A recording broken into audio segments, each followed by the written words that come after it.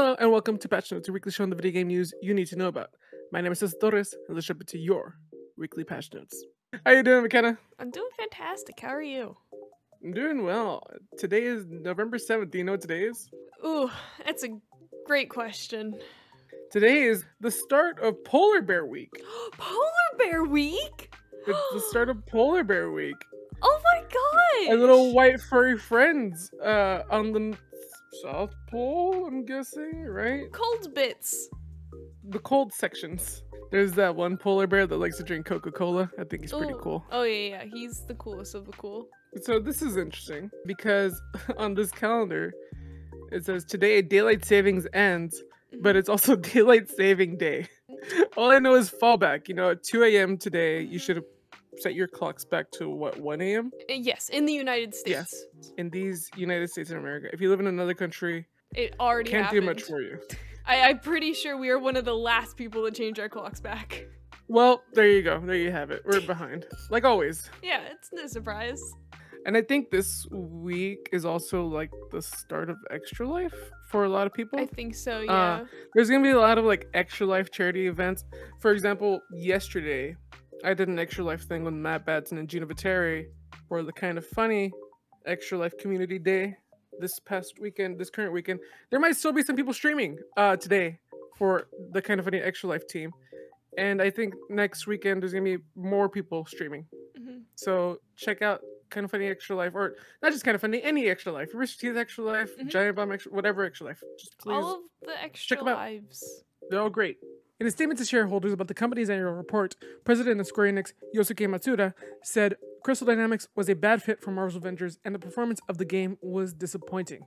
Matsuda said, Marvel's Avengers was an ambitious title for us in that we took on the games as a service model.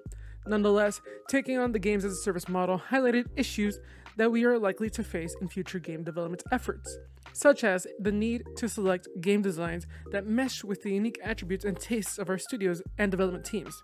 While the new challenge that we tackled with this title produced a disappointing outcome, we are certain that the games as a service approach will grow in importance as gaming becomes more service oriented.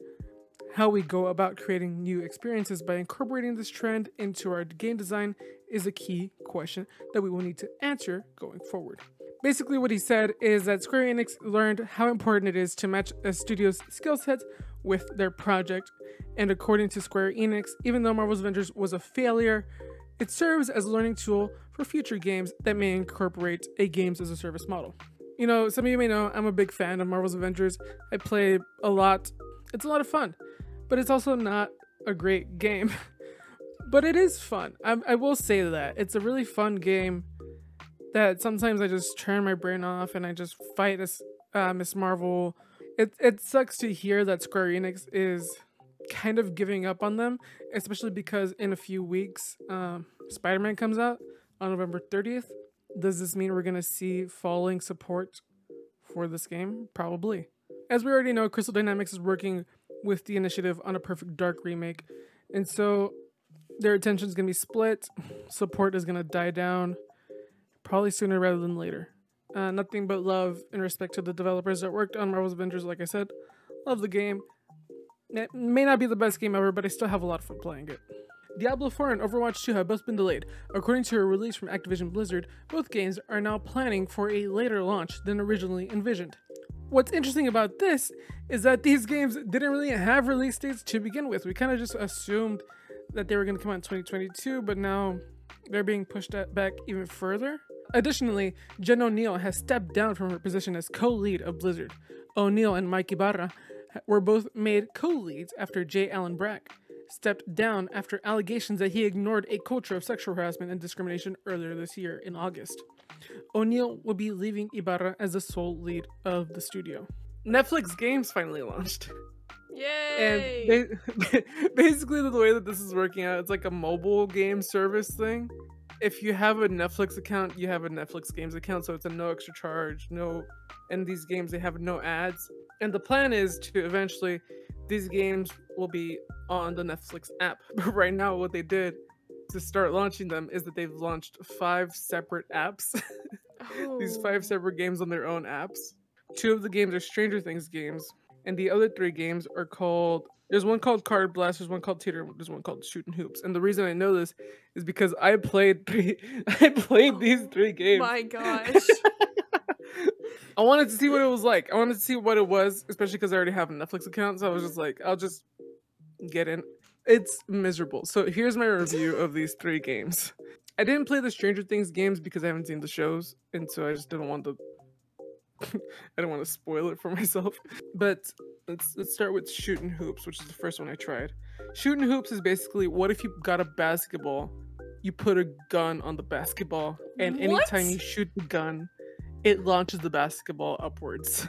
There's actually 2 game modes for Shooting Hoops. You tap on the screen and it shoots like a projectile, and the ball goes in the opposite direction, and you're trying to get into these baskets. And that works about as well as it sounds. It should work. There's the second game mode is awful.